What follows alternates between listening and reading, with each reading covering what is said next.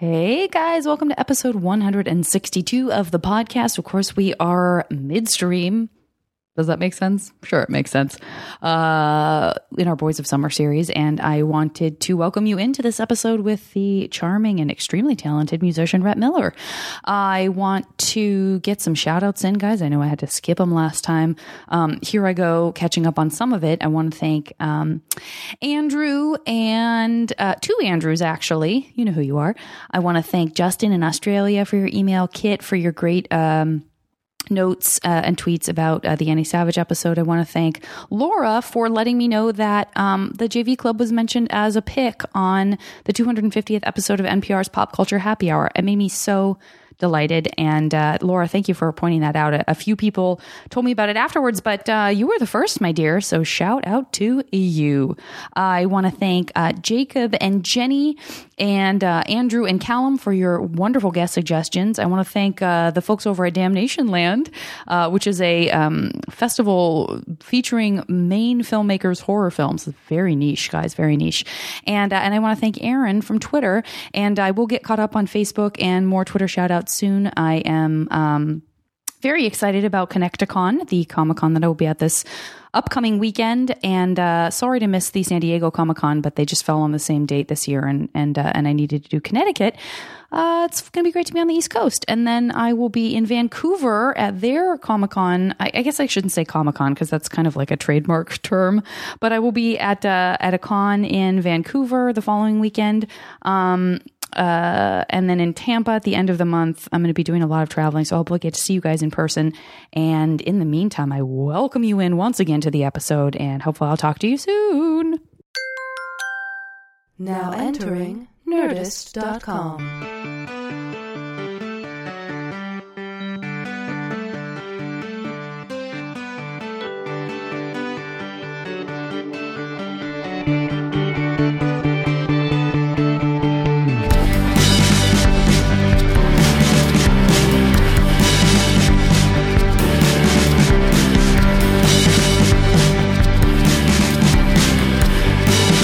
Like sort of a sound check. I mean, you're the person who... I don't, because I sound checked the microphones already, and I do a... But you don't know how loud I talk. I do such a good impression of you. I myself podcast for 1 hour as you before I realized, that's not Rhett, that's just me. And you might just I have use a mental that. illness. Yeah. You do. First of all, you're adorable for putting that pillow in your lap. I feel now like... Well, thanks. Just a couple of girls gabbing. I don't know why that pillow would cross that line for me, where all of a sudden you're extra adorable, but you really are. Thanks. Good morning. Good morning. I had to take my shoes off and cross my legs on your couch. It's very comfy. Those are couch. very cute socks too. These are, they gave them to me for free because I'm a rock star. Well, one is completely different than the other, except in their color scheme. Just hang on. Oh, isn't that weird? I was on Those tour with this woman, Nikki Lane. And Nikki Lane is this amazing young rock and roll star.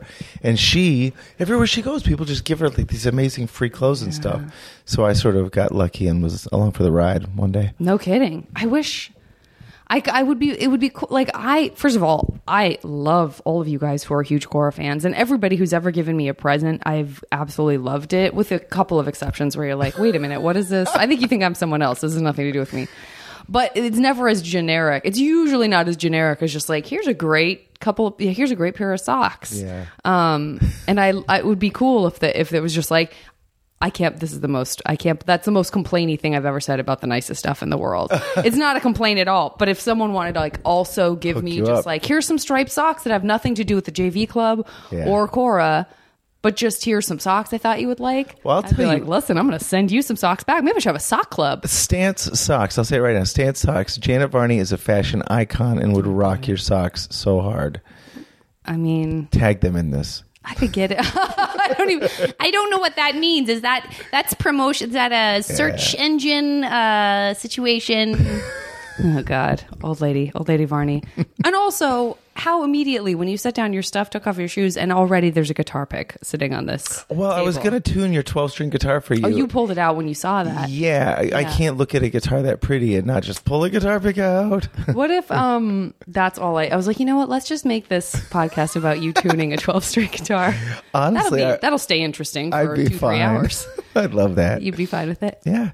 We were talking right before we started about the days of pre-tuners. You know, when I was 19, I dropped out of college and started my first band, and it was a 3-piece pop band, pop rock band. And what do you mean by pop rock? Like it's not Lana Del Rey or whatever. Right. It's like there's a band called Material Issue that was around at the same time. That was also a 3-piece pop band. And 3 pieces typically what? Guitar, bass, and drums? 3 pieces when you take the album to the woman that runs Island Records, and she says, "So you're really going to put a record out with no lead guitar on it?" Oh, okay, all right. That's 3 pieces. Okay. Although typically, like right now, there's this woman from Australia named Courtney Barnett who's so amazing, and she plays. Her band is the Courtney Barnett 3, and she does a thing not dissimilar to what Kurt Cobain did, where she plays an electric guitar. There's no real guitar solos per se, but her guitar work is interesting enough, and then the rhythm section is strong enough to where you don't miss it. And honestly, we live in a world where the solos sort of took over for a lot of the 70s, a lot of the 80s. Yeah. There's a lot of prog rock and a lot of people that spend a lot of time wanking on guitar solos. Yeah. I don't feel I need that. No. Because I feel we had that. We've got enough. I mean, Eddie Van Halen did it, and everybody after that is just like, okay, I'm a different version of this. Right. So poppy. Okay.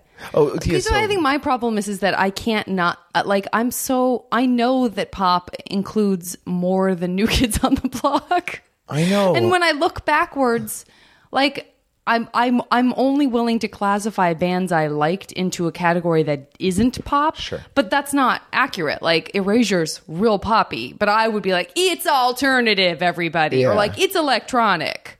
Do you know what I mean? Like, I found my way to kind of navigate past pop because I have a negative association with it, which is absolutely ludicrous. I shouldn't. Well, no, everybody does. It happened. At a certain point, it happened, and it was maybe right after 1990 when I did this band. But it was, for a while, pop was a thing that referenced like a really Beatlesy kind of okay, see, there you go. Kinksy thing, and you were talking more about 60s pop, and you thought of like mod styles, exactly, and big sort of like the Target design where there's different blue and red and white, and yes, that's like poppy, and okay. But was that what you would associate more with what you were doing? Okay, well there you go. Yeah. That's what I'm getting at, because you weren't just like. I mean, you're a very handsome man, but it's never been just like non-substantive. I did it. Well, thank you. I did a TV show on VH1 the other morning with Nick Lachey, and it was pretty. How did that come to be? Well, what we realized was that I was in a band. I am in a band called Old 97s, and he was in a band called 98 Degrees. So we decided we'd start a supergroup called Old 98 Perfect. Degrees. Perfect. Old 98 Degrees. That's when 98 Degrees has gone stale. It's been in the refrigerator too long. It's been in the oven too long.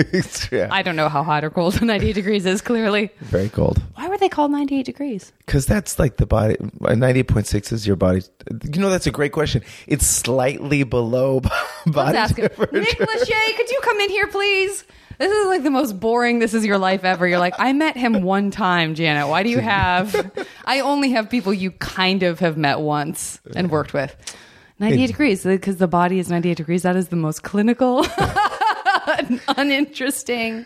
Well, he had great abs, though. He had such great abs. Who was the... Why were you seeing his abs? What was he... Well, because there was a comedian on before me, Eric... I can't remember his name. God, he's so funny though. But he was screaming. He was really being inappropriate, and he was to the sweet girl that was interviewing him, and he was screaming, "Nick, get in here! Let me see your abs!" And finally, Nick slunk into the space in VH1 and lifted his shirt up. Rock hard, hard. Janet. When I was working out with a trainer whom I adore, and he now has a podcast on the Nerdist Network that he's just started, and I'm introduced him to Hardwick, and now he trains all these comedians. But he was very and in fact, he is the trainer that Chris talks about in his Nerdist book. But he was always so great at kind of putting that stuff in perspective for me, which was basically to say, like, is that what you want your focus to be? Because if you want your focus to be rock hard abs, I'm going to take 3 other things that you enjoy and are important to you, not unhealthy things, just things that you will have to give up because your focus will be constantly on your abs. Yeah, you won't get to read books. You know what? Yeah. You know what? I think, thank you for that, because that is not what I want to do. Exactly. I don't want that to be a huge focus of my life. Well, you're looking great, Varney. Thanks. I'm not going to show you my abs. You don't have to show me yours. That's not this kind of podcast. Nick, that's not this kind of podcast. I don't know if he heard me. Frankly, I don't know where he is or how far away he is. And well, now that I've said that, why don't you tell the listener why you're named the Old 97s? Oh, so I'll start a little bit beforehand, just to give you some idea of the influence of the person who came up with the name. Mm-hmm. When I was 15, I became friends with Murray Hammond, who is now the bass player in the Old 97s. And actually, the reason I know you originally, we met through Murray and his... In Gray. And... which was great. Thank God for him for that, if nothing else. If nothing, and pretty much for nothing else. What a useless waste of space Murray Hammond is. When I was 13, I was dating a girl who was slightly older than me. She was... she and I did a little band together, and she had a friend. They were both named Jennifer. So many Jennifers. Mm-hmm. And she had a friend who was dating Murray. And so I wish the band had been named So Many Jennifers. So Many Jennifers. I did eventually have a song on the record I did, The Instigator, that started with the line, Jennifer 1 was a racehorse rider. Uh-huh. You know, as if to imply there was just a long string of Jennifers after that. Yep. So she introduced me to Murray, and Murray was my mentor for a lot of years. And where was this taking place? Dallas, Texas. Mm-hmm. And he lived in this little sort of band house in Lower Greenville, and I lived very close to that in the house of my family, which was sort of disintegrating at the time. You know, it was right when my dad was moving out, and I did my first gig at 15. Murray gave me my first gig when I was 15 in April of 1980. Now, we kind of buried the lead. Rhett is a time traveler. Yes. I probably should have said that up front. But what a fun, delightful surprise for you guys to get. Well, I do feel old, but it was 1986, in fact. And Murray gave me my first gig, and he and I were really close. He taught me everything about being in a rock band and hanging out with musicians, and I really loved it because everybody was so friendly and nice. And Dallas had a good music scene, I guess? Really did at the time. Kind of still does, It was so underground. It goes up and down, probably like most scenes. I think right now it's pretty healthy. Mm-hmm. But Dallas is the kind of place where the emphasis, it's like what you're talking about. You can focus on one thing, but you lose a lot of things.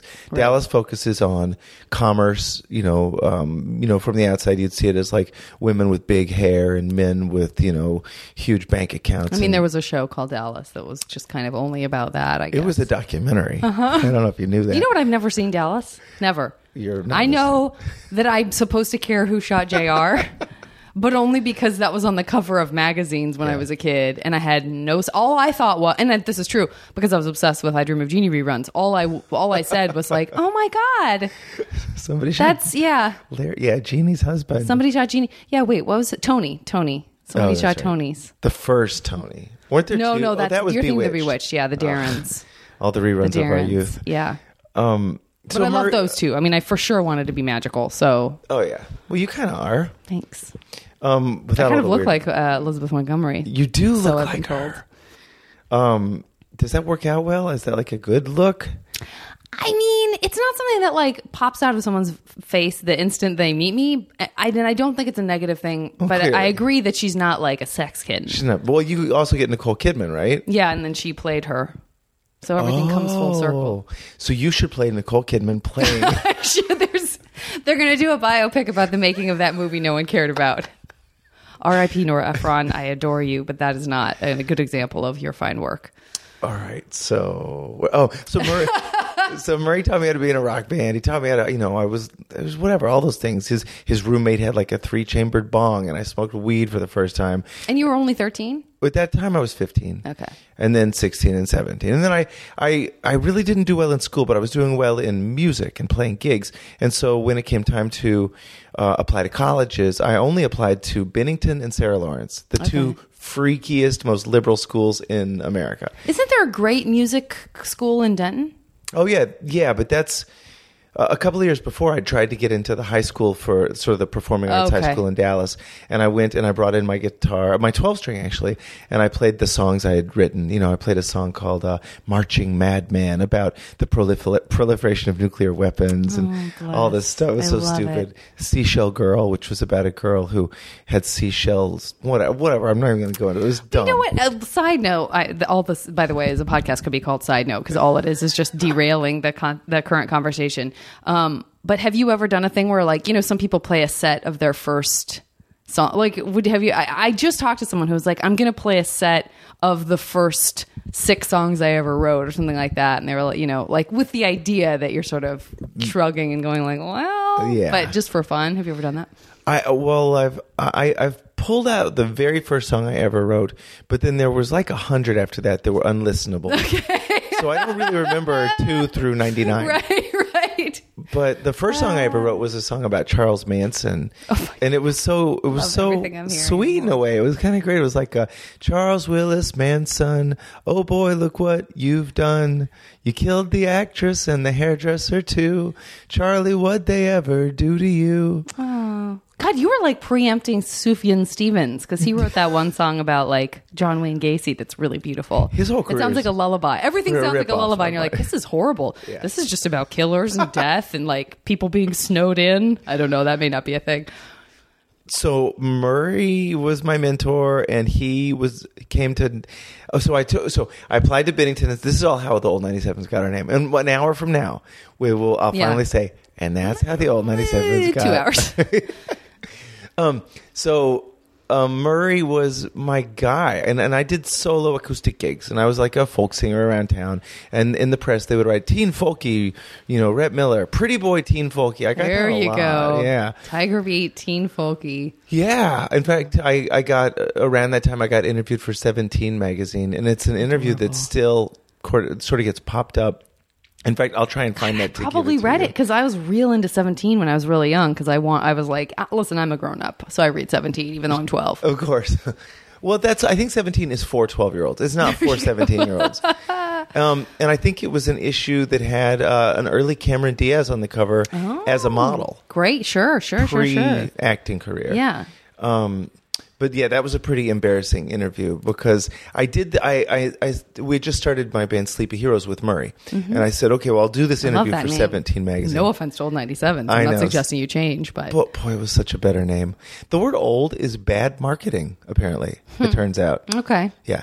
Unless you finally stay a band long enough to get old, and then it's like, boom, it worked out. We did it, everybody. It was a long-term commitment. Exactly. So, anyway, they promised me it would be a really serious interview about music for 17 magazine. Oh, I love it. I gotta cough that up somehow. I gave him all these great quotes about music, and then the editor called me back on the eve of publication and said, I have to ask you a couple more questions. I'm sorry. I know that you wanted to really be about music.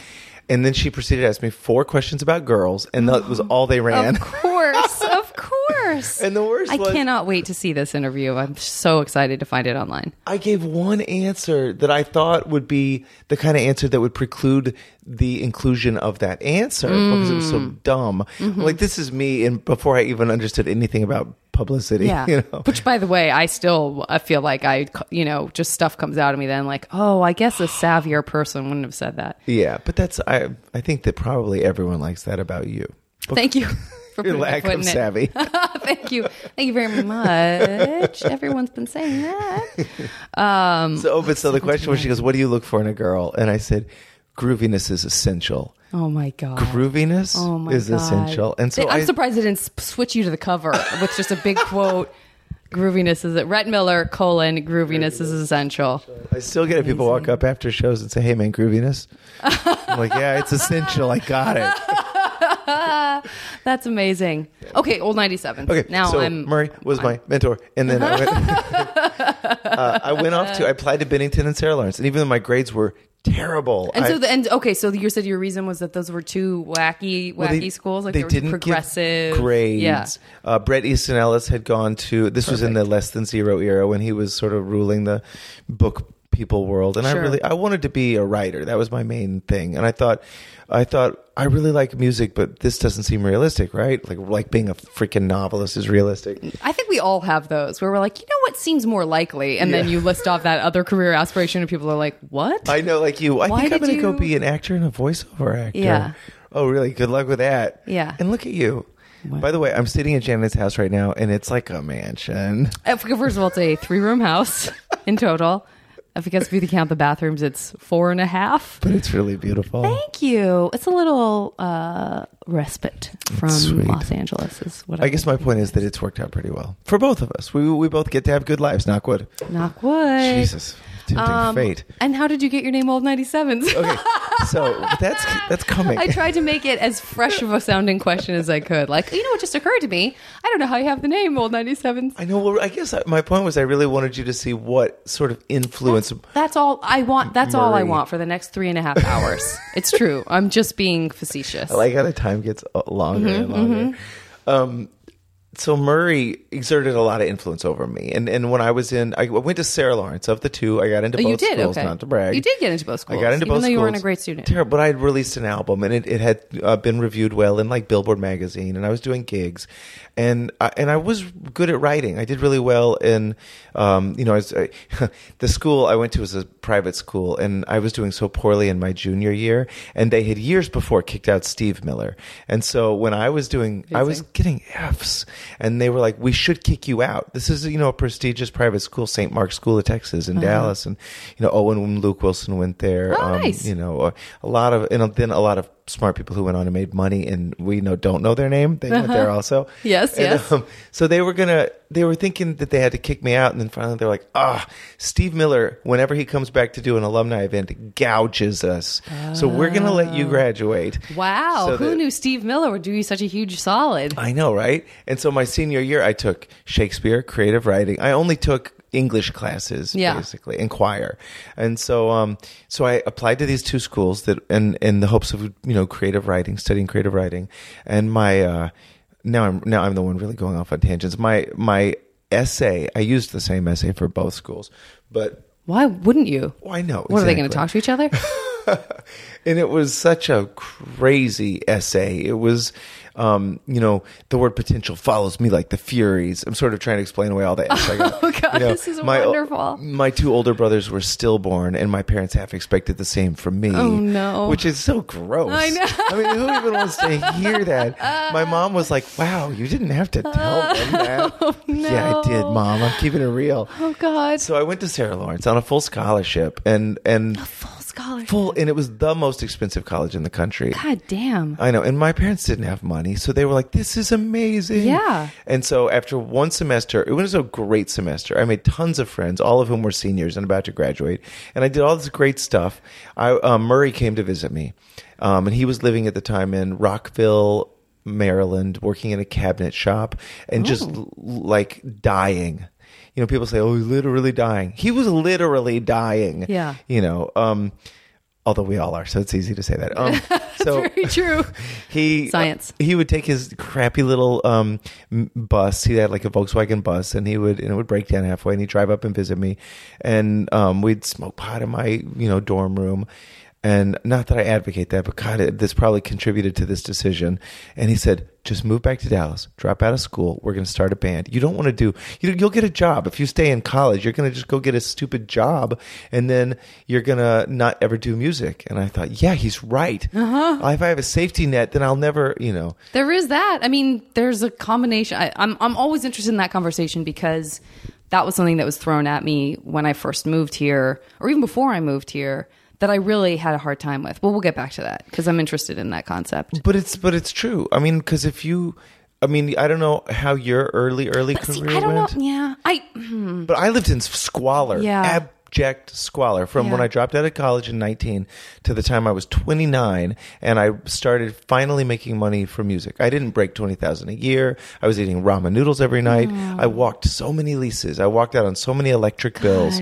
It's weird. And it was, though it sounds like I'm bemoaning it, it was amazing. Those years were incredible. Well, no, I think I guess maybe I'm romanticizing it enough that I don't think of it as complaining, or that I don't, because I I mean, I agree. I do agree. I'm not saying that for everyone, everything is always true and that like you can't have a safety net or you won't pursue your passion or that the opposite is true. But certainly I agree with you that like once you get comfortable, it's hard to get uncomfortable. And so if you have a thing that is really hard to succeed at and you don't do something else that's like, well, I do have this other job that affords me these things, it starts to kind of like, you know, put a little bit of a grimy face on something that is like something you really should be pursuing. So I get it. Yeah.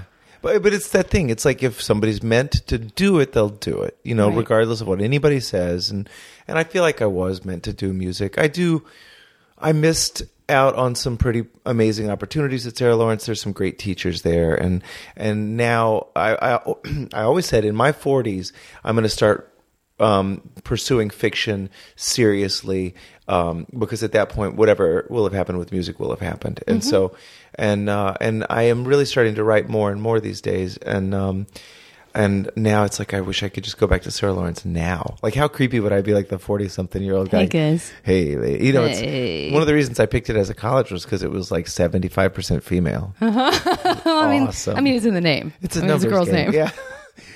So Murray came up and convinced me to drop out of school, and I did. And have you had a conversation? I'm sure you've had multiple conversations since. Has he ever been like, I mean, I do feel kind of guilty about? Oh, hell no. He has a beautiful Southern accent. No, it was me. I did it. Okay, I got it. You know, I hate school. Loud and proud. Murray he's a punk rocker. That's where his heart was, and now he seems like a hayseed or whatever.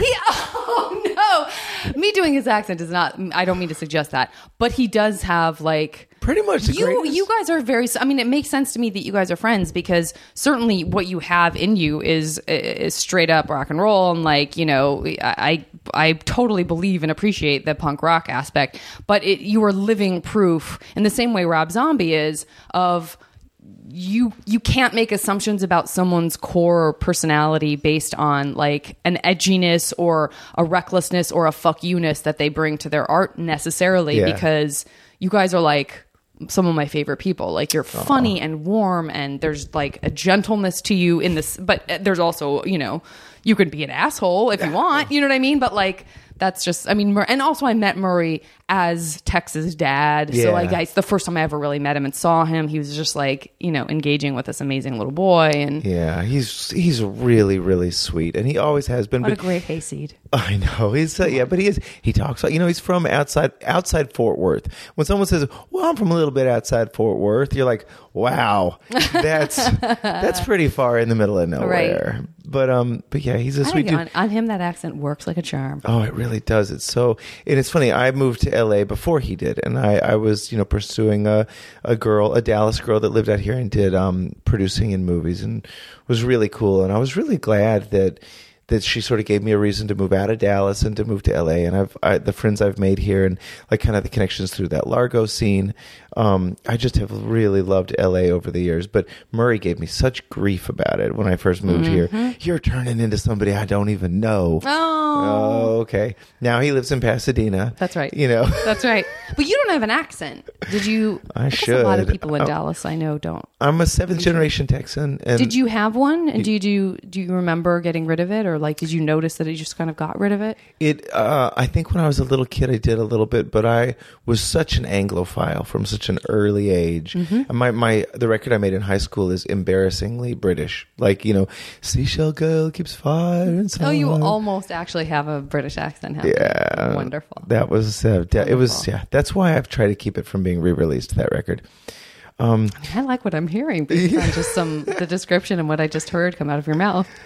So really the way the Old 97s got our name was that Murray had convinced me to drop out of college, and I moved back to Dallas, and we started bands that we thought might get signed. Because at the time, and this is crazy because I think it's different now, at the time the end-all be-all goal of a young musician was to sign a contract with a record label, which is so weird because it's such a lopsided contract that's not good for the musician, but it was such a validation at the time. Sure.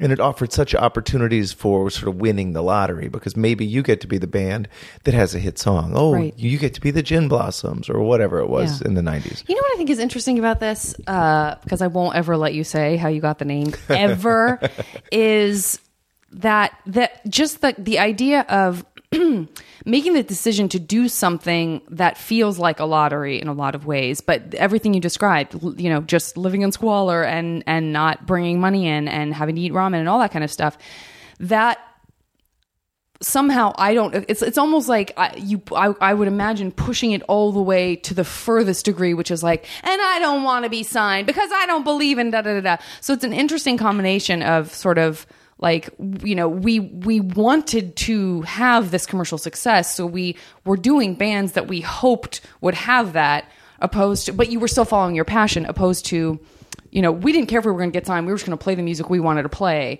Or, well, you know, I was working at Williams-Sonoma, but I wanted a band, so we tried to come up with a band that would get signed. Do you know what I'm saying? Like, you can sort of see how either extreme could be true, and yet you were doing a half and half almost. Does that make sense? Well, you're right. It's like there are maybe three paths. There's the path where you eschew all hopes, or at least outwardly professed hopes of monetary success, or, you know, whatever.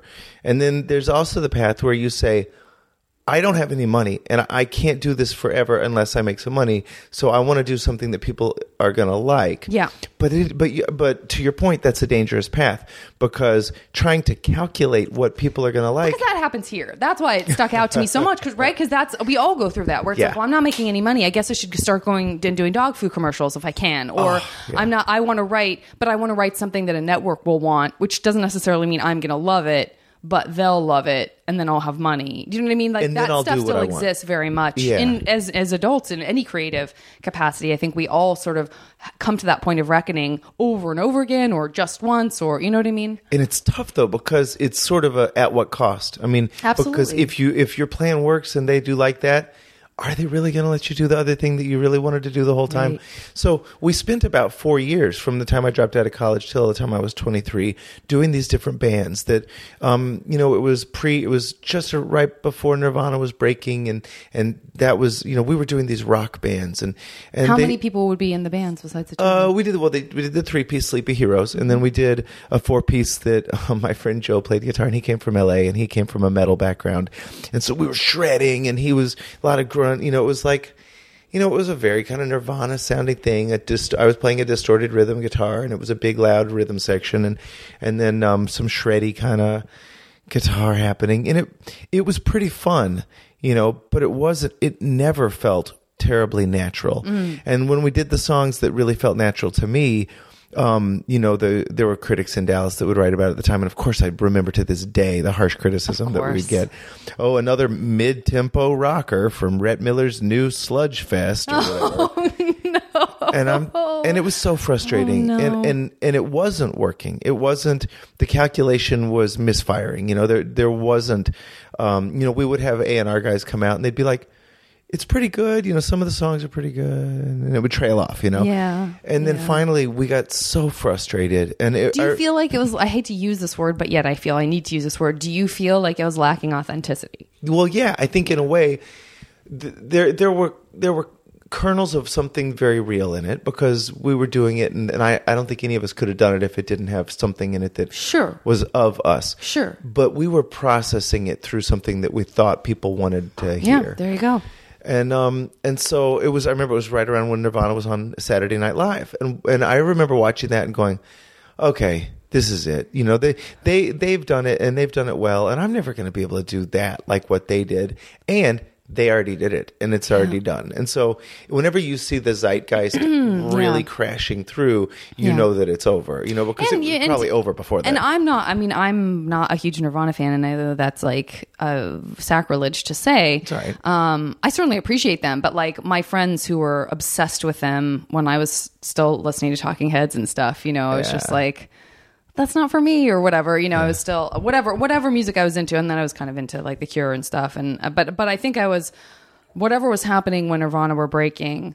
I mean, I liked Pearl Jam, but like all of that stuff, I was like, oh, I get it, everyone loves this, And I think I had a little bit of that sort of like, but so I'm not going to. But also it felt like, oh, he doesn't know how to be anything but that. Like, that's exactly who he is, for better or for worse. And if you look at that and you're like, oh, he is that. Yeah. Am I that? Like, can I not be anything else? And if you're asking the question, then, am I not that? Then you're not that. And it's funny because I'm like you. I liked Nirvana because at what they did, they were exceptional. But I didn't like all that stuff. I didn't like Pearl Jam. I didn't like all that. And I really like, oh my God, I'm kind of doing something I don't like. So Murray and I both just shut it down. And we took like 6 months of no music. And it was a really, really weird soul-searching time because I'd thrown everything away to do this. And then Murray came to me one night. We were both listening to old-timey country music exclusively, you know, like Hank Williams Sr. and Bob Wills and his Texas Playboys and this old obscure rockabilly stuff. And it was as if the whole kind of culture had gotten away from us, and it was going to this kind of angry, loud place. And we had gone along for a little while, and then we realized, oh my God, this doesn't feel right. It doesn't feel right. Yeah. And so we said, and this is the conversation that led to the conversation where we got our band name. We sat in this room in this little squalid apartment in Dallas, next door to where the first case of Ebola broke out last year. Hey, humble brag. I know. We sat there and said, let's do a band that doesn't really stand a chance of getting signed, that nobody's going to like. And so this was the third path. I said there's three paths. There's you can give the middle finger to the whole world and say, I don't want your money. You know, take your money and throw it in the ocean. I hate you all. Right. Which I always feel like is a little bit of like fear of success. I was going to say, I don't know. It's hard to know who actually feels that and who is afraid. Because if you say that, and then you can always say, well, I told him I didn't want it. Right. So I had no success because I told him I didn't want it. Sure. So, and then there's the people that calculate, and I think that rarely works, although, you know, they're the 98 degrees of the world that are Svengali'd and forced down the throat of the public. But maybe those people, honestly, that's what they make, because that's another conversation. Right. Is like, people are like, I'm going to use Adam Sandler. It's a bad example, but I think I've used it before because obviously his movies don't do as amazing or aren't as applauded, you know, as maybe they once were. But like somebody like that, or somebody who's just straight ahead, who somehow captures the love of so many people, and that I myself might say, and he's the nicest guy in the world, but I myself might be like, God, it feels like he's dumbing down, or it feels like he's pandering or whatever. And then it's like, you know what? That's might just be what he knows how to do and what he thinks is funny. And it might not feel like he's, you know, 98 Degrees might be like, this is our music. Exactly. This is exactly what our music is. Yeah. You know, this is all I know how to do. Or they might not, but you know. If Adam Sandler was, I don't know, Mark Maron, or somebody whose sensibilities were way more cynical, and he decided like, hey, you know what? I'm going to make a lot of money if I have a 45-second long fart or whatever. Right. And then that's what he did. I think that people would sense not only the inauthenticity, but the fact that it was a really manipulative, disingenuous maneuver to get their money by playing off of how stupid he perceives them to be. And the timing is so much of it too. It's like you might, you know, for everything that it sounds to me like everything had to happen the way it did for you guys to arrive at the place that you arrived, which was like, we've done this, we've done this, we've done this. Then we had to just put all that away. And then, you know, maybe if you had come to Old 97s, thank God we still don't know why you're named that. If you would come to that from the very beginning, maybe also at that point people would have been like, we don't want that. Exactly. And I wouldn't have been ready for it either, because I wouldn't probably appreciate that something that was that weird and at the time that unpopular of a sound. You know, I probably, in the back of my mind, I would have always been like, oh man, why can't we be doing like Nirvana's doing or whatever? Yeah. Guess what? I tried that and it was horrible for me. And so we made this band that was like, you know, we just wanted to play in coffee shops. We just wanted to play the kind of music that we liked. And if nobody ever liked it, we figured we'd at least get girlfriends out of it, you know? It always comes back to the ladies. Of course, man. That's what keeps the world repopulating. So we were trying to figure out what we would call the band. And we'd had so many band names over the years. Rhett's Exploding being the most egregious example of I feel like I remember you telling me about that one. Oh, yeah. Yeah. Amazing. And, but we, you know, some of them weren't so bad. We had, you know, the Sleepy Heroes, I felt like was a pretty good band name. Yeah, it's great. One of those pre-grunge bands was called Buzz. I mean, is there a more proto-grunge name than Buzz? Yeah, it really is. It's like you fed it into a computer and it spit back out the name for you. So we had gone through so many namings of bands and so many late night, conversations about what does it mean and who's going to like it. And so when it came to this one, and the whole idea was that we wanted to be ornery in a way. We wanted to just be what we wanted to be. And we didn't want to be popular. And we wanted it to be sort of obvious from when people heard our name that we weren't trying to be popular. Yeah. And so we had a few, and it's just so hard to not be hayseed in this kind of world, to not be, the Railroad Friends, or whatever. That's great. That's actually a go-to whenever we play with an opening band that's sort of really kind of doing the hee-haw shtick. Yeah. Like, who's opening? Oh, Railroad Friends. So Murray came to me and he said, I have an idea. The Johnny Cash song, Wreck of the Old 97. What if we were just called Old 97s? And I, of course, pointed out the bad marketing, value of the word old. And he said, well, no, but it's like the 101ers, which was Joe Strummer's first band before the Clash. And that sort of sealed it for me. I'm like, well, shoot, that does kind of sound like something Joe Strummer would do. Right. And so that's how the Old 97s got our name. I gotta tell you, too, I mean, for all of our quipping about the nature of that naming and what you think is not a good marketing tool, I think that it's hard to say, because once you know something, then you don't know like which came first. Like, did I know what kind of music it was before I knew you know what I'm saying? Like, did I immediately become acquainted with the music and the name at the same time? I would say I don't think I did, and I think based only on the name, I was exactly right about the music. So I think you did your job, because there was nothing else it would be in my head. Yeah. I mean, because it does sound like it's a reference to something kind of old timey, but then it's got like a mysterious aspect to it, because like, what is an old 97? And think, when we named the band this, it was 1994. So the idea of the year 1997 was one of those things that was just looming out in the distance. Right. And I thought, well, God, there's no way we're going to make it to that year anyway. Do people now, do young people who have no sense of anything think that it is a reference to 1997? Some people Does that come up? Get confused and write it as Olds 97, thinking it's a reference to 1997 Oldsmobile. Oh, God. But whatever. It's That's still funny. At least it's got a mysterious aspect to it. It's not something that's just super obvious. Right. Now, let me go back to this private school that you went to in Dallas, St. Mark's of Dallas. St. Mark's School of Texas, all-boys private school. Okay, so it was an all-boys school. It was connected to Hockaday, which is an all-girls school. That's terrible. Hockaday, they were sister schools. And my grandmother had gone to Hockaday, and she was credited a million years ago with as a newspaper writer for the Hockaday newspaper, coining the term Hockadaisies. I appreciate that. Any made up put together of two words into one word, I can get on board for if I like it, if it's punny enough. Oh, and there's still Hockadaisies to this day. All the little girls at Hockaday. Yeah, that legacy. That's pretty cool. And so what were your friends? I mean, if you weren't doing particularly well, was it just sort of a general impatience and like dreamer quality that you had that was just like, I don't get why this is important? Or yeah, it was a weird thing, cause and you said your family was a little bit on the rocks. Do you have siblings? I do. I have a younger brother and a younger sister whom I love very much, and I'm going to be on vacation with them next week, so we're still super close, and their kids are so great, and our kids all love each other. I feel really lucky, because you see a lot of families that splinter pretty quickly, sure, especially when there's sort of a broken home element, And it was tough when we were growing up. My dad has come a long way. There was a time when he just kind of wasn't around a lot. He worked a lot, and by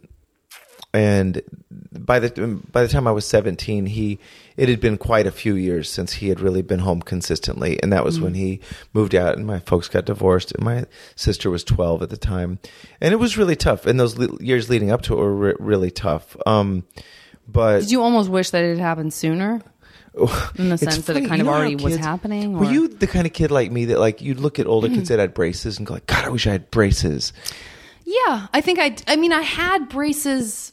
I guess I had braces when I was in 6th grade, so I got them pretty fast. I wanted but braces. I do feel like I wanted braces. I wanted glasses. Well, my parents split when I was very young, so that was already taken care of. Yeah. Well, see, I looked at kids with braces and with the broken homes like you, and I was like, I wish my parents would get a divorce. It just seems so cool, 2 houses, whatever, like an idiot. I'm thinking like, oh, that'd be great. And but I also think that there has to be some foundation for, like, I don't think you would think that if your parents had a great marriage. Exactly. That's something that occurs to someone who's like, things aren't great as they are, so might as well have 2 houses. Yeah, and I remember at the time, the appeal to me seemed all about like the logistics of it, but I think I was sensing the beginnings of what would eventually sort of, end their marriage. But And they're both really happy now. They've both remarried and they've got really good lives. I've got good relationships with both of them. But yeah, at the time it was super hard. And I wasn't easy. I had a lot of issues as a kid. I was the oldest and in 4th grade, I got this really weird inner ear imbalance that had me in the hospital for like 3 months where I couldn't walk without falling down. Oh, and God. I've definitely, because I used to have tonsillitis all the time and I would have lots of ear infections, and that still to this day, like any inner ear thing where I start to feel like woozy or wobbly or foggy. It's weird, right? No, thank you. Because it's so mysterious and it's not like something that you can just go, oh, this is what it is. It's like vertigo, kind of. Yeah. And my thing was kind of undiagnosed or undiagnosable for a long time. I mean, towards the end of it, I'd been in the hospital for like months. And my folks would kind of come spend the night some. And then eventually they're like, we got to go on with our lives. And, And what age was this? 4th grade. I was the age my son is now, 4th, 5th grade. And, oh, that is rough. It was weird, but whatever. It's the things that you go through make you who you are. And, sure. and I survived it. And at the end of it, I remember they sent me up to Syracuse, New York, and my dad and I flew up there, and there was a panel of specialists seated at a horseshoe-shaped table. Oh, my. And my dad rolled me in a wheelchair, and they said, can you walk for us? And I was like, well, I can't, really walk. And they said, well, can you crawl for us? And I said, oh, okay. And so I crawled in circles on the floor. And I just remember the shoes of these, patent leather loafers and tassel loafers and these doctor's shoes.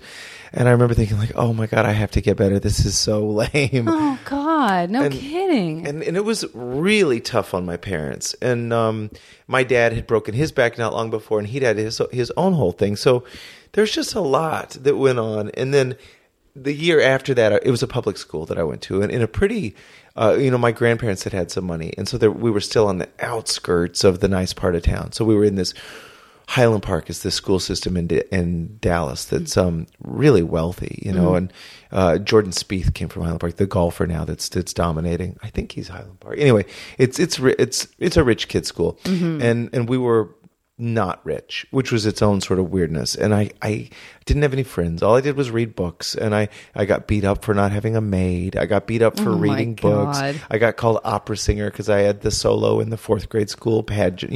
Yeah. And it was just not fun. I felt like the emphasis at this school and in this community, in this sort of wealthy community, was one that I couldn't live with. And so I researched schools, and I found Simon's Rock of Bard College up by where I live now in Poughkeepsie. I live right across the river from that in New Paltz.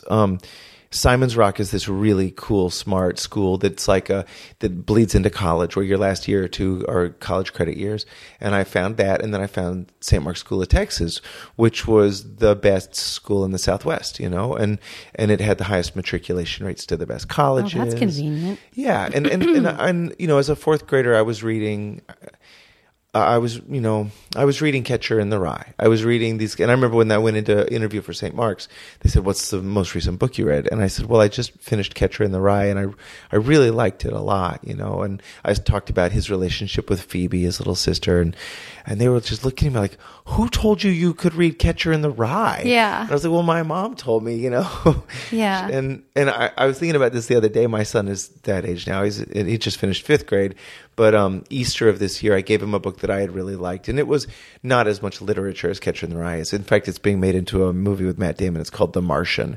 But okay. It's a really smart book. But there's 4 F-bombs in the first paragraph. And that was in his Easter basket. And all his cousins, and they're all looking at their Easter baskets. And he pulls out, and he's like, "Oh, cool, a book." And he opens it up. He's like, "Ooh, maybe I won't share this one with the churchgoers. That's hilarious. But so I went to St. Mark's and really loved it. And it was sort of that be careful what you wish for, because the first couple of years I really felt finally like I fit in. And then were there a lot of other creative young men and like no, but there was a lot of other readers and a lot of other there's a lot of smart kids. There were a lot of kids that it was more important to them to be intelligent than to be cool or even athletic. And so I tried to stick with the athletics, and I was on the football team in 8th and 9th grade and on the basketball team in 8th grade. And I really loved it. But at a certain point, adolescence really, I think especially with boys, and it hits later than with girls. And when it hits with boys, it's just so violent, literally violent. Mm-hmm. And I remember trying out for the football team in 9th grade, and suddenly everybody was bigger, and there were mustaches, and their voices sounded like this, and I was already starting to play music and grow my hair out a little bit. And if you were an Anglophile, that's not exactly, you know what I mean? It's like when I wasn't listening to The Who thinking about The Who like in basketball shorts and high socks, No, you're like a rock and roller. Yeah. And so, like their sport is scooters. Yeah. And so these kids would line up across from me in the line, and they'd, encourage me to quit the football team. I'll put it that way. And finally I was like, yeah, okay, I will. I'll quit the football team. And so I decided that rock and roll was more my bag, and I started doing, gigs when I was 15. And then so to your question about why did I get Fs, it was because I was doing gigs the night before, and I'd come in biology at 9 a.m., which is something that I didn't even want to know about anyway. Yeah. I'm like, I think flowers are beautiful. If you start explaining to me why they're beautiful, I'm going to go to sleep. Right. So I failed. Yeah, why did that? I feel like when I look back, all of the classes that were the most detrimental for me to have in the morning, I had in the morning. Yeah. Like I'm really remembering that now. Like I remember having geometry in the morning, pre-algebra in the morning, biology in the morning. Like why couldn't I have had English in the morning? That never happened. I never had like a creative thing I was good at in the morning, except maybe French. I think I had French as my first period one year. Bien sûr. Bon matin, tu sais. But yeah, it's funny. It's funny because that makes it even harder. Like I hated getting up in the morning. I was out of it. Yeah. And then to try to focus on something that requires the most concentration. Do you think other kids did that thing where they like wake up and they're like, oh, first thing in the morning is when I feel most alive or whatever? Or were we just weird? I don't know because I never thought of myself as a morning person. And a lot of the time, I feel bad saying this now because my dad's a high school teacher, but I would fake sick and stuff and then suddenly start feeling better around third or fourth period. Like I would want to take the morning off of school. And I just, but then also like I was a kid who had sort of that ADD thing where like I was really hyper in the morning. No way, all the way, but like not in a focused way. Do you know what I'm saying? Yeah. Like not like I didn't want to get up. I remember waking up, especially in the winter when you had to wake up and go to school, and waking up and having a sinking feeling as if someone had died. Oh, do you remember Sundays and how bad Sundays, like Sunday evening? Knowing you had to go back to school on Monday. It was the dread. Oh, the end of summer. The end of summer still is like there's wild, lonely, desperate feeling of like I don't want to get a new trapper keeper. That's not going to make me feel better about going back to school. And I know. I think they'll probably listen to this and I'll get in trouble. I think my son is going to be pretty good about that because he deals with stuff better than I ever did. But I really see my daughter dealing with things a lot of the same way I do, and I feel for her. It just makes me want to weep when I think about it. Does she go to public school or does she go to? We live in a really great public school area. I mean, I went to public school because this is what I was going to say, and this is a horrible thing to say, but I do think that as a person who went to public school, these guys know I like talking about public school versus private school, maybe too much. But as a person who went to a co-ed school is the more important thing. Yeah. I've talked to people who are like, thank God I didn't go to a co-ed school. I've talked to people who are like, thank God I did. I feel like having crushes on people, gay or straight. Yeah. Like, I mean, if you're going to a private school and it's one gender and you're gay, lucky you, or you're bi, lucky you. Because I feel like a lot of the time what took me into school was like I had a crush on someone. Oh, that's funny. I mean, I'm not even kidding. Like, I think to myself, like, what would my relationship to school have been if I didn't have that sort of sexual electricity when I was in high school? And I don't know what the answer to that is. I honestly don't know. You're making me wonder something I've never wondered. I've always dated women who were a little bit older than me, like a year, 3 years, whatever. Because you didn't associate school with sex. But you know right? what? The crushes I had were on my French teacher, were on the woman that worked in the library. Sure. So I did have crushes, but they were on older women. Yeah. Oh my God, so how much odd. does that dictate, like, where your interest is, and how does that stuff inform, like, the rest of your life and all that kind of stuff? Those, so interesting. Those years are so formative.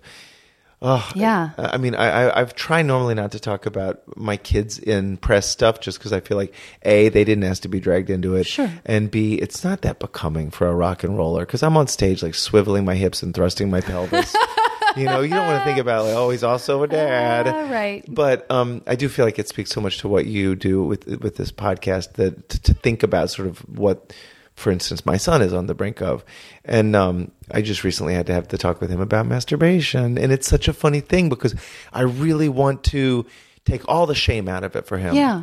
Because, oh my God, it's just so stupid the way kids get messed up with, I mean, not just obviously, with sex in general, but with that, I just want him to know, like, hey, it's okay. Yeah. Poor Max. I'm talking about it. Oh, and I'm sure he never will. Yeah, I'm sure he won't. I'm sure he never has, never will. No, but I wonder if this is, I feel like I've said this before, but I can't remember if it was on a podcast or in life. But I'm so interested, like, don't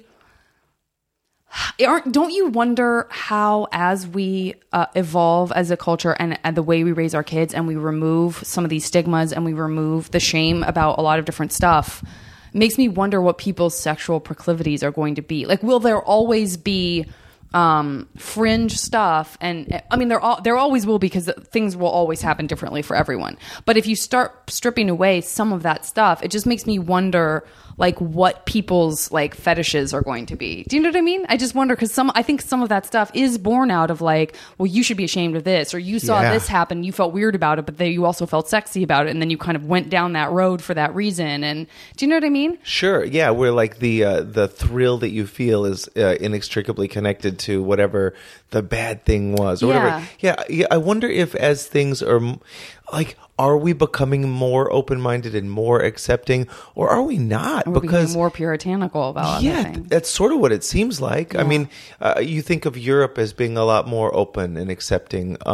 You think of the 60s as being a time when, it was a lot more free love and a lot less, judgmental and just shitty to people about, so what? So somebody likes that. Who cares? Right. Like, aren't there bigger, more horrible things in the world than who wants to pork who? Yeah. Yeah.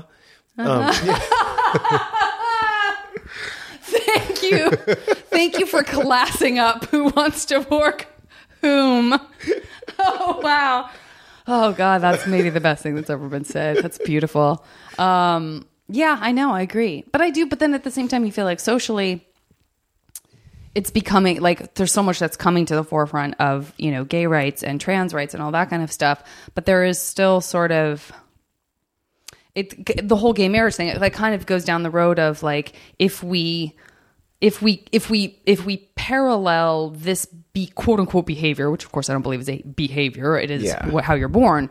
But if we equate this to something that feels safe and family values-y, will then become more integrated into the main culture. And that's hard to do with, like, certain sexual practices that still don't align with marriage and don't align with, like, polyamorism, polyamory. Well, and you hear stuff like that, where that's still fringe, because it's like, well, you still need to love one person. I know, that's so weird. I wonder if that's really the next big area where we'll see change, is more acceptance of non-monogamy, or well, I think you're already seeing that. I think so many people are living alone, and so many people are eschewing the trappings of, you got to get married, you got to have kids by this age, absolutely. you got to do this. And dude, we live in a world where we really don't need any more kids, and so everybody I see, like, I really love Jen Kirkman's book, and her her whole gestalt about this thing about, don't pressure me to have kids, because A, I don't want to, and B, I'm doing fine without them, and C, the world doesn't need any more freaking kids. Yeah. We can't even, we're growing at such an exponential rate as a culture. Yeah, we're not going to be able to live on the earth. Anyway, so I wonder if that's coming, because I do think that we're all living so long, and having watched my parents find love eventually later on with somebody else. It's what it is. I think that to vilify and stigmatize, the sine wave that is love. To say, hey, you can be in love with somebody and then out of love with somebody and then, whatever. Just if anybody's in love at all with anybody, we're all so lucky. That's so great. That's a great point. Who cares who wants to pork whom? I can't believe this. It's been almost an hour. I cannot even started this MASH game, but I do play a MASH game on the podcast, which I typically try to marry to certain things we've talked about in the podcast. And I'll also add things that I know about you outside of this, because I'm fortunate enough to have a friendship with you that extends past this podcast. So are you know MASH? Do you know how to play MASH? Mansion, apartment, shack, and house? By the way, shout out to Orange is the New Black. In my fantasies, someone listens to my podcast who writes for that show because they just introduced that in this latest season. Ooh. There's an episode where they play MASH, and I'm like, I'm the only other person I know who's not talking about MASH as an adult, you guys. I bet you're right. I mean, right? That's my fantasy. You're pretty beloved. I don't want anyone to tell me otherwise. I want to believe that that's the case. Well, I haven't played it since I was a kid. Yeah. It's only gotten better. Okay. In my version. The first one is going to be, let's get this out of the way right away. 3 musicians, bands, singer-songwriters, someone that it's likely you won't have the chance to perform with for one reason or another. Death is probably a big one. Yeah. That it would have been great to share the stage with. Well, David Bowie's always been my number one Love it. idol. And I've had people that recommend that I should write to him and write him a letter and reach out, and maybe he'd want to write songs and I'm so terrified of it. He means so much to me that I can't. I don't know if I can give up the relationship we already have. Yeah, it would be cool if. First of all, I completely and totally get that, and I always say that I want to meet someone like on some sort of equal footing, to where like you would meet him backstage at a show and he would say to you, I love your music. And then you would be like, well, listen, opposed to like, Mr. Bowie, hi. Exactly. My name is Rhett. It's full. Well, Elvis Costello was always that for me. In fact, when I lived in LA years ago, I ran into him at Book Soup, literally, where we were going around a corner and I ran into him and I knocked all the books out of his hands. Oh, that's gorgeous. What a great meet cute. I know. Cinema. And I'm wearing my Elvis Costello glasses. Oh, that's great. And I've probably written 3 songs that week that straight ripped off his entire oeuvre, Mm-hmm. And so I look at him and I think to myself exactly what you just said. I think I'm not going to do it. If I ever get to meet him, it's going to be because we are sharing a bill. Right. We're introduced by mutual friends. Yes. And eventually it happened. And we had dinner at Nobu next to each other. Oh, that's great. And he talked, it was so funny. He talked shit about this guy outside of the venue that we had just left. He goes, oh, he was wearing this year's model outfit. And I'm like, oh my God, I'm so glad I didn't talk to him, because when I ran into him, I was wearing... Yeah, that's great. Oh, that's perfect. Okay, David Bowie, give me 2 more. Joan Jett. I think I could theoretically meet her. She's around and still killing it. Yeah. But when I was, I'd come out of the hospital. Do you want me to just give you the answer and not explain it? No, I like the explanation. That's a big part of it for me. When I'd come out of the hospital with that weird illness, the whole summer afterwards, I had to walk around using those crutches that go around your wrists. Oh, yeah. Like the little tiny Tim crutches. And so somebody at Pace Concerts in Dallas knew my mom, and somehow I got tickets to see the Texas Jam that year, which was the big outdoor concert. And I was a little kid, and I'm a million years old. So it was like Sammy Hagar and Journey and Joan Jett. And when I'd been in the hospital, my parents had brought in a little record player, and I had played my 3 Joan Jett and Runaways albums on a loop. And I was so in love with Joan Jett. And at the time I was in 4th grade. I didn't really know that she maybe even didn't like boys, like that. But, and I didn't even know that I just loved her. I just loved her so much. I loved her attitude, her strength. It was something that I couldn't, and I've never had, to this day, I've done countless hours of therapy trying to be able to stand up and say, I don't give a damn. I'm always apologizing and, I hope you're okay. What can I do to make you happy? Yeah. And so it's just not, I wanted to be what she is. And so I wanted to meet her, and so the Texas Jam people brought me backstage. Oh God! And this is the best. And I had my little crutches on, and I had an 8x10 and a Sharpie in one hand, clutched to the little handle of the crutch. And they said, "Okay, well, Joan Jett is going to be coming from her trailer to the stage in a minute, and so we're not going to have very long. We'll just stand right here, and as she walks past, we're hoping that we're going to get a moment with her." And so she was surrounded by her band, but I forced my way into this crowd because she's little and they were all big. And so I kind of pushed my way so that as they walked past, she walked right by me. And in the moment where I could have said, "You're my hero, can I get your autograph?" all I could think to say was, "Are you Joan Jett?" Oh! And she said, "Yeah," and kept walking. I wanted so bad to hug her or tell her I loved her. And so well, you got to write a book about yourself. It's a really good story. Little Joan. And I thought maybe I'd meet her someday, and I just have never gotten to meet her. But I've never, I know what it's like. She was about to go on stage in front of 30,000 people, and so what if I was on crutches or whatever, maybe she thought like I did. Well, after the show, I got to go on stage right now. Afterwards, maybe we'll hook up and have a talk or whatever. Yeah. And the woman from Pace said she would get the autograph, and it never happened. I never got it. But I didn't care because I really, even though that was my moment of connection with her, I really got the charge of somebody that I felt like I knew walking on stage. Sure. And I get that feeling myself from my job. And I had a few moments watching David Bowie come off before the encore on the Sirius Moonlight Tour. I was there. Yeah. I was dating Debbie Loeb at the time. It was Lisa Loeb, the singer's younger sister. And Lisa took Debbie and I, and we sat in Reunion Arena on the side of the stage. And David Bowie came off after the end of the set before the encore, and someone handed him a towel, someone handed him a lit cigarette, someone handed him a cocktail, and he stood there and 17,000 people chanted, "Bowie, Bowie," and he mopped his forehead and smoked his cigarette and kind of had a moment of zen. Yeah. And then he went back out, and something about those moments, her walking on stage and him going back out for the encore, it's like this really solitary moment that sort of emphasizes the grandiosity of the moment that's about to come. Yeah. And I loved that. And I thought that's a job I could do. Yeah. Yeah. Oh, that's great. That's great. God. Okay. David Bowie, Joan Jett. Good luck with number 3 because those are 2 amazing stories. God, what if you're like Hootie? Yeah. Okay. All right. I've gotten to hang out with those guys. They're quite nice. I'm sure they're great. I'm sure they're great. I don't mean that in a disparaging way, other than that is a contemporary of yours. Then and who cares? There's nothing about it that seems like glamorous. Oh, yeah, like paint your way, like to, good luck. I don't see that happening. You know what? I'll go the opposite direction. There's a young singer from Australia named Courtney Barnett. You spoke about her earlier. Yeah, everybody's obsessed with her, and I think she's just fantastic, and she seems like she'd be super fun to hang out with. Great. Don't think necessarily that I will. Well, who knows? Whatever. Who knows? No, but I like this. I like that we're putting it out there in this way. All of these. Okay, next category will be 3 books that you can go into and they're real worlds. So you're not a character in the book. It's just a place you can go and people you can visit and just like hang out and be in that place.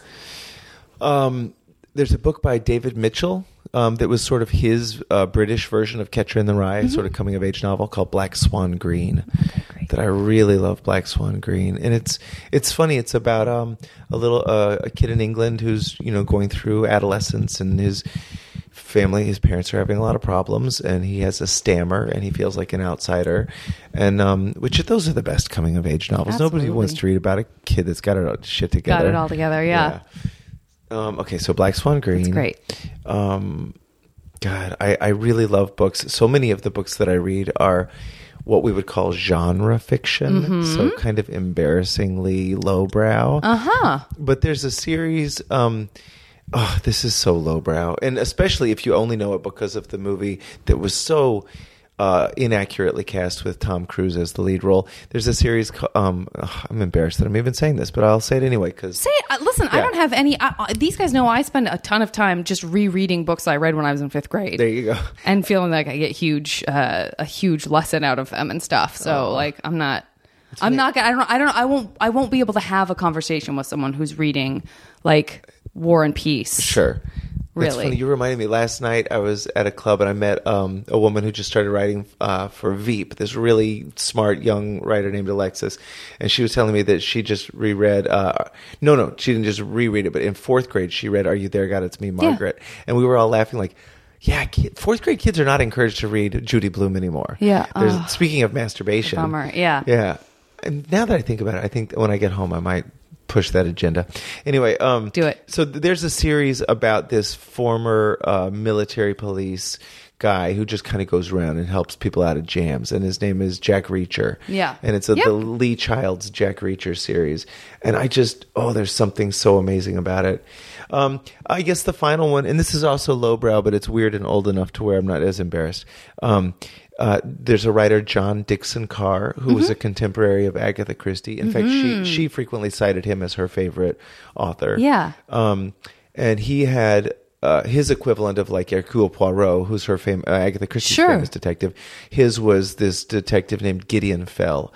And Gideon, did PBS ever do anything with Gideon Fell? I don't think so. Oh my God, they really should, because the stories are all there. We're all always looking for. I mean, I feel like I've really cycled through like every single like Inspector Morse, Endeavor, Hercule Poirot, just everything. Like even the really like super dorky ones, like not Murder She Wrote, but like the British version of that, which I somehow excuse for myself because I'm like, I mean, it is British. That's in and of itself highbrow, I think.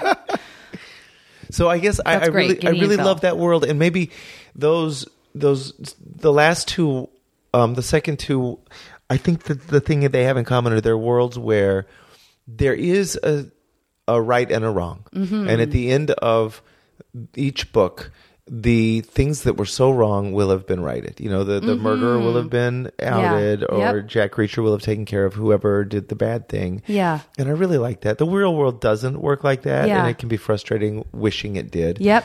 I think that's a great point. But fiction offers that. I think that's a great point. I think that's very much what like sociologically people sort of talk about when they talk about like you're smart enough to be intrigued by something horrific like a murder. Yeah. Albeit fictionalized. Yeah. But then there's a sense of justice and a sense of sort of like, thank God people are smart enough to like fix this or whatever. I mean, that's great. Okay. 3 places in the world that would be fun to have a vacation home. Maui. Great. I'd be right next door to Willie Nelson. Perfect. We'd just be hanging out.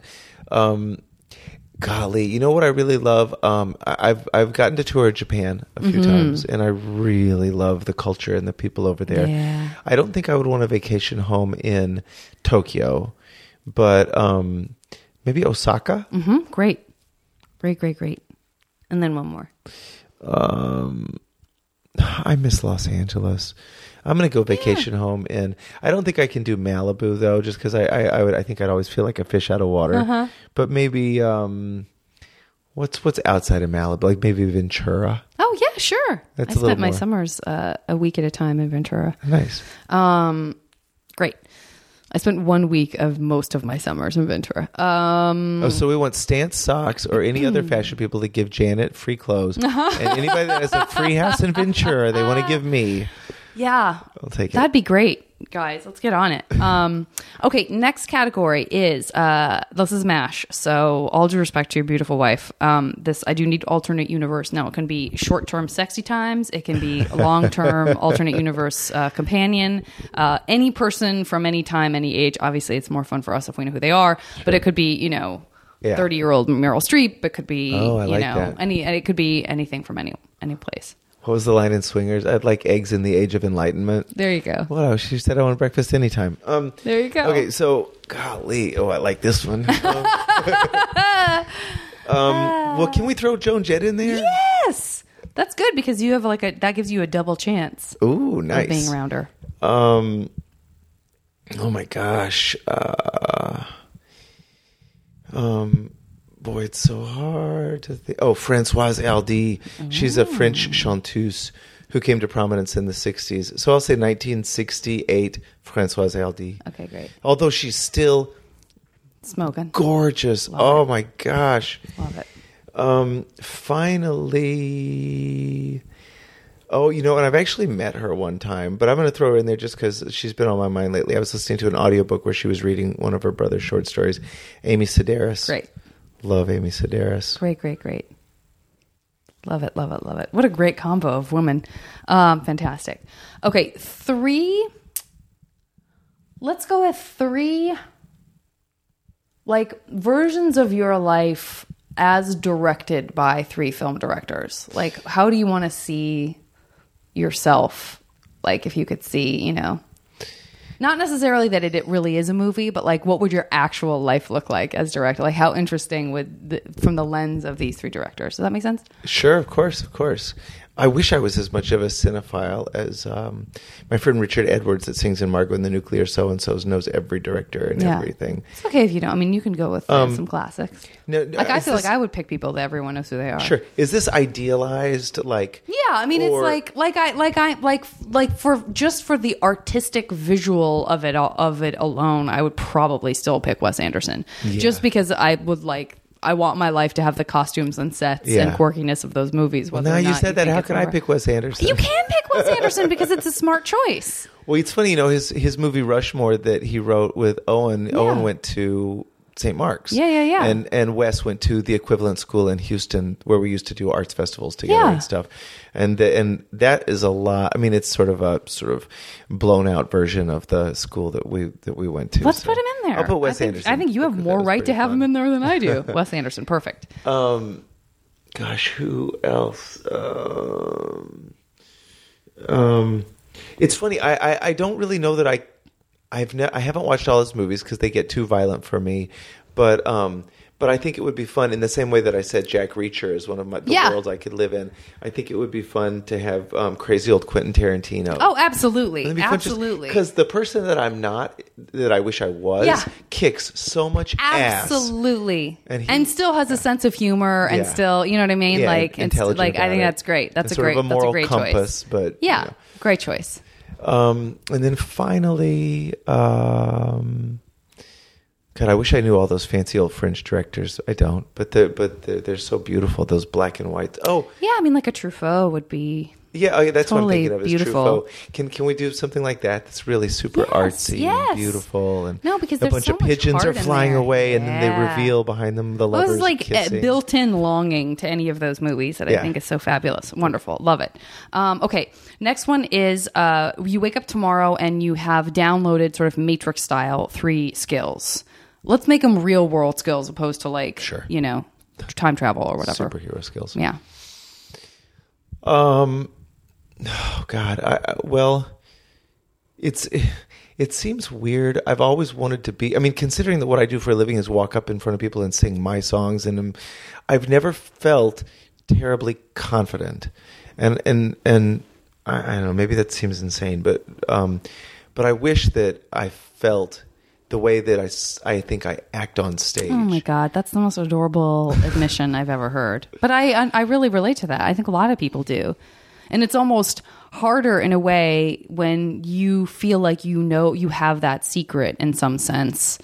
Like, it's almost hard. Like, then if someone just straight ahead thought of you as somebody who wasn't confident, you know, who wasn't like overly confident, but there's something, because I feel the same way sometimes. Like, when I do improv or something, I think to myself like, oh, I know that someone thinks which is maybe one of the reasons I like doing this podcast, is because it gives me the opportunity to strip all of that away. Yeah. Like, rather than wanting to have the front, I feel better somehow being like, look, this is honestly who I am, guys. However I might come off, like, I'm still this person. I think that's very good for people to hear. Yeah. You know, and to not be. And some people really just for some reason have like a ton of confidence and just don't. They're just like, I know I'm fucking awesome all the time, and I don't know why I know that, but I do. Oh, that sounds amazing. I know. Great. You know, something that I'm not good at that I really wish that I had the skill is financial acumen. Mm-hmm. Like, I wish I knew how to monetize what I do better.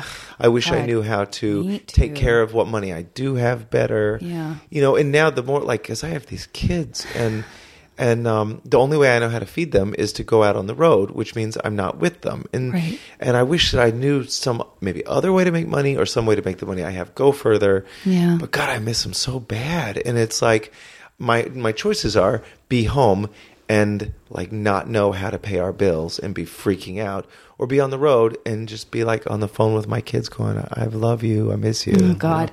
I feel like we got to find some way to get every one of your songs used in something. Isn't that's the only thing all I can think of, because as it relates to what I do, is like, God, it just feels like if you could just get your songs used, then you'll just keep getting paid whether or not you're on the road. Mailbox money. Let's get into that mailbox money, guys. Let's dive into it.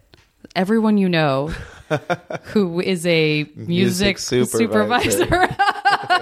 That's great. Financial. Okay, and then the third one. I wish I was better at exercising. Honestly, because I wish we talked about having ripped abs, and I don't think I really want ripped abs per se, but I do. I find that I'm too lazy to get the kind of body I wish I had. But you have a great body, but also like it's extremely. Doing a show is not exercising. There's a lot of calories burned. That's true. Yeah. But I have friends that'll wake up and go run 5 miles, and I wish that I was more like that. And I've that's a better. habit forming thing too, though, because I was like that for a long time, and then I started doing it, and I created the habit of doing it. And then, like anything else, if you're a person who likes consistency in a life you have that is fairly inconsistent, which is what I have, then those habits become really important. Yeah. Because they kind of ground you. And so I think I got lucky, because now bicycling for me is that, and it's not so. I was thinking about that last night because I was tired and it was sunny, and I was riding, and I had started earlier than I usually like to, which is I like to be in the sunset. I don't like riding. Nice. Like, this is a nightmare day for me. A nightmare. People are like, what a beautiful day. And I'm like, it's a nightmare. There's no clouds. It's like 80 degrees. Fair skin is I just don't want it. I will wait until the sun is going down. But I was thinking, as I was like huffing up this hill, like, I'm not really enjoying this, but I am enjoying that I'm doing it. Do you know what I mean? It's like conceptually, I appreciate that I'm doing this, and I will feel great once I'm back home, and I'll have the adrenaline and all that kind of stuff, and the endorphins. And those are things that sort of replace the idleness of like, but I could, I don't want to be like panting and tired right now. Yeah. There's something about, but like knowing the consistency of it has become as important. So like in terms of habit forming, that's one thing you could do. But for me, it won't ever be like, and I got on the treadmill again. Yeah. That won't create that same satisfaction. Well, all three of these things are things I'm actively working on. Trying to own myself and trying to be better about money and trying to, they're all. I think they're all things. It's they're not achievable. Like you said. It's not like time travel. Right. It's not something I can't do. And my daughter, whenever she's younger, she's 9, and she go, Dad, I wish you were here right now. Have you figured out how to do? What's the when you. It's not time travel. Like teleportation. Yeah. Get here right now. Yeah. Have you figured out how to make a teleportation device? I'm like, no, I thought you were working on that. So our big joke is teleportation technology is what we're actively working on every day. Well, what about that? Let's do the next category. I'm going to do the last two will be related to those two things. Okay. One category will be you can time travel to anywhere, and in sort of a safe bubble, you can kind of observe and interact, but like you're not going to, get influenza, sure. Which by the way is just the flu, everyone. And then the other one is 3 places and activities that it would be fun to be able to teleport to with your kids. Oh yeah, wow. So let's do teleportation to someplace with your kids. Place and activity anywhere in the world or off world. Sure. Oh my gosh. Golly, I would love to take my kids to Japan. And obviously the traveling would be prohibitive at this point. Not in this case. But I'd love to, like Mount Fuji. Yeah. The biggest show I ever performed was the Fuji Rock Festival at the base of Mount Fuji. How fun. 500,000 people stretched out in front of the stage. Shit. And I was on right before the Pretenders, and it was such a beautiful day. And I wish I could take them. I wouldn't want to go to that festival because crowds like that freak me out. Me too. But it's so beautiful there. Yeah. I'd like to take them. Great. Love it. Mount Fuji. Okay, Mount Fuji. 2 more. I guess I would take my kids also to Maui if we could teleport. Great. Because I'd like them to see where, their mom and I got married, and it's like the most beautiful sort of paradise place we've found. Yeah. And then finally, I think it would be really cool to take them someplace where they could never go. Like, honestly, I would love to take them. My brother got to go there when he was young, and my mom, and I couldn't go because I was 4th grade, and it was my illness. The Middle East. Yeah. It's so sad. Like, I don't know if in our lifetimes we'll ever really be able to travel through the Middle East, and I'd love for them to see that. That's great. I'd love to see it. I've never gotten to see it. Yeah, great choice. Okay, and then our final category is you get to time travel in a safe bubble. Eggs in the Age of to Enlightenment. Anywhere, anytime. Yes. Yeah. Well, I guess I would love to see Shakespeare's plays. Great one. Great one. Me too. Maybe that's cheesy, but that was but it's. I think it's like I've gotten older. I've gotten so much more comfortable. I think I've said this before recently, but I've gotten so much more comfortable about being like, guess what? Yeah, there's a reason that we all still love William Shakespeare. Yeah, like it's great. The plays are great. Yeah. There's no like you don't have to find some obscure thing that isn't as good because less people appreciate it. Exactly. Like they're great. The Beatles were great. Let's all just like get over it, everybody. Exactly. It's okay. It's okay that there are people that there are hugely influential classics, and I think that's a great choice. In my all English, because there's still so much mystery surrounding. Like there's so much controversy still with people about who in my it was dream I'd be like in his box, like sitting next to him, and I'd be like, "Are you actually William Shakespeare?" Yeah. And to see him like be like, oh, I'd rather have them say this, like to see it live and a living, breathing thing where he's like, I'm going to have them change that line to something different tomorrow. Yeah. It'd be amazing. I guess I would love to go to the late 60s, the heyday of rock and roll. Great. Because it's something I threw my hat into this ring with rock and roll when it was one thing and now it's something so completely different. And it was a bit of a bait and switch. I don't think I would do anything. I wouldn't change anything if I could go back, but I would kind of like to see like, hey, when you were allowed to be a golden god, when rock and roll had all the mystique and all the absolutely supernatural sort of qualities. Oh God, that's great. That's absolutely great. Perfect. Late 60s, and then what's your final one? I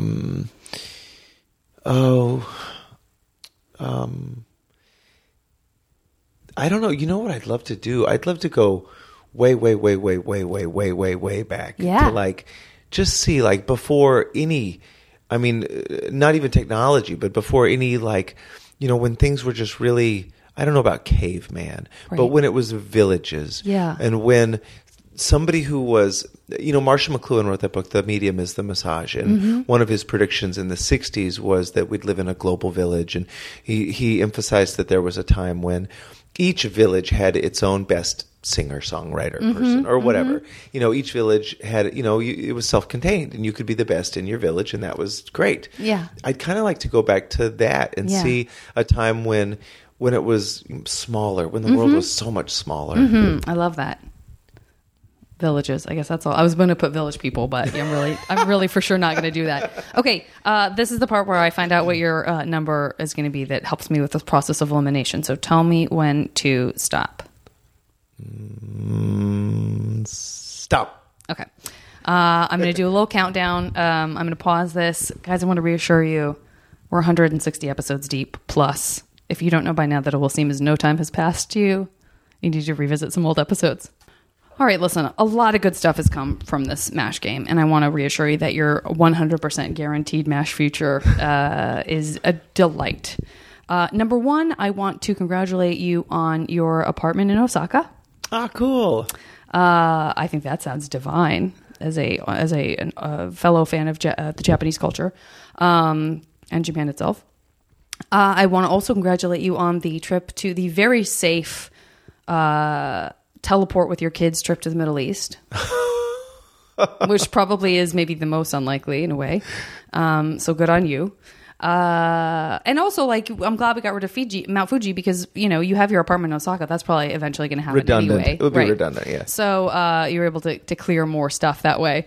If you want to travel into a totally other world that isn't any of those, I welcome you to walk into the world of Gideon Fell. Oh, cool. Pretty great. I got to get into those books, stat. Or travel back in time and check out when things were simpler and there were village people everywhere. Yeah. So good on you for that. I want to reassure you and congratulate you on your performance with David Bowie. God, what if it happened? What if it actually happened because of you, Janet Varney? I'm holding up this MASH pad very significantly as if I'm quietly guaranteeing something I have no business guaranteeing. He owns a home not far from where I live. He actually owns a mountain not far from where I live. I think that anything is... I really think that if a person is alive, anything is possible. There you go.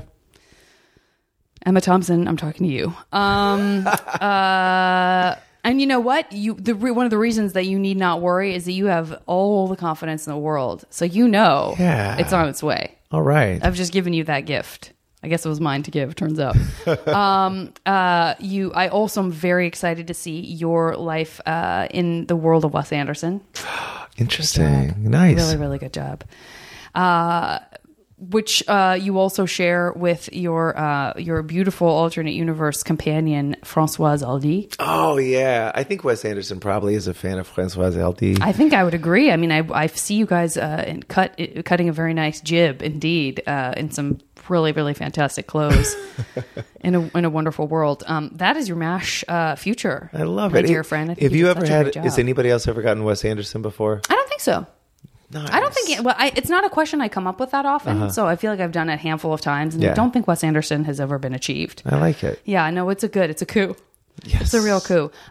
Rhett, what would you like to tell people? I will say that you just had an album come out fairly recently that is wonderful. Thank you. So why don't you tell the nice folks listening about that? I had a solo record come out on ATO Records called The Traveler that I made with a band from Portland, Oregon called Black Prairie that features a lot of members of the Decemberists and then a couple of others. And yeah, I'm really happy with it. And Peter Buck from REM plays on there too a bunch, which was a dream come true. Absolutely. My little 14-year-old self is weeping. Those are the best. Yeah. Those moments where you're like, I can still connect with the kid who's like, nuh-uh. Yeah. Yeah, exactly. that's great. That's the and big you're on thing Twitter. I'm pimping. Yeah. Oh yeah. I'm really active on Instagram mostly. Perfect. And some on Twitter. So Are they both Rhett Miller? Just Rhett Miller. I got my own, which was sort of annoying. I'm like, I thought I was famous enough to not be able to get my own name, but I guess I was in pretty early on both of those. I wish that I could even say I had that complaint. I was not concerned in any way that someone would already have my. Although, now that I say it, I almost think that Instagram there might be an @Janet Varney because I didn't pick that. That's right. Interesting. I got to do some research. We will find killing. Her. Yeah. Awesome. This was so much fun. Thank you so much. Thanks, buddy. Janet.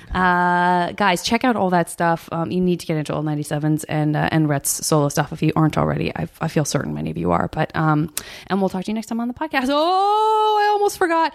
Oh my God, I almost forgot with a musician whom I asked last year, like. I know you're super busy and always on the road, but if you want to cover this song for me and like record it in a recording studio for me for no reason other than that it would please me, please do so.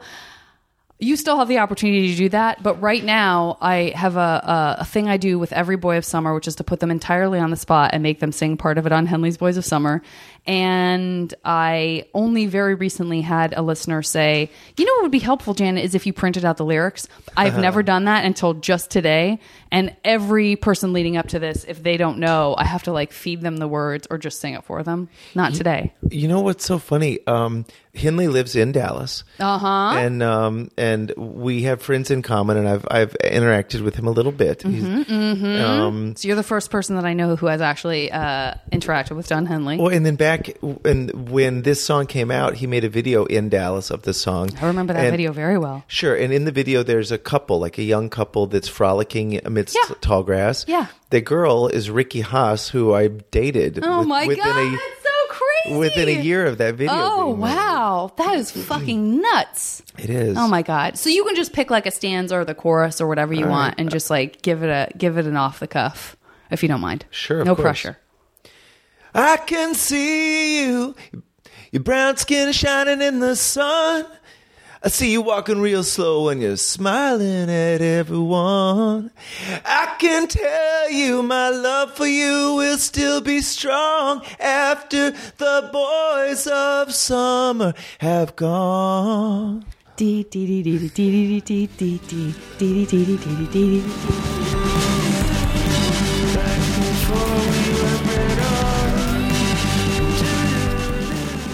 As always, the JV Club theme song is Back Before We Were Brittle by the amazing Say Hi. Now leaving Nerdist.com.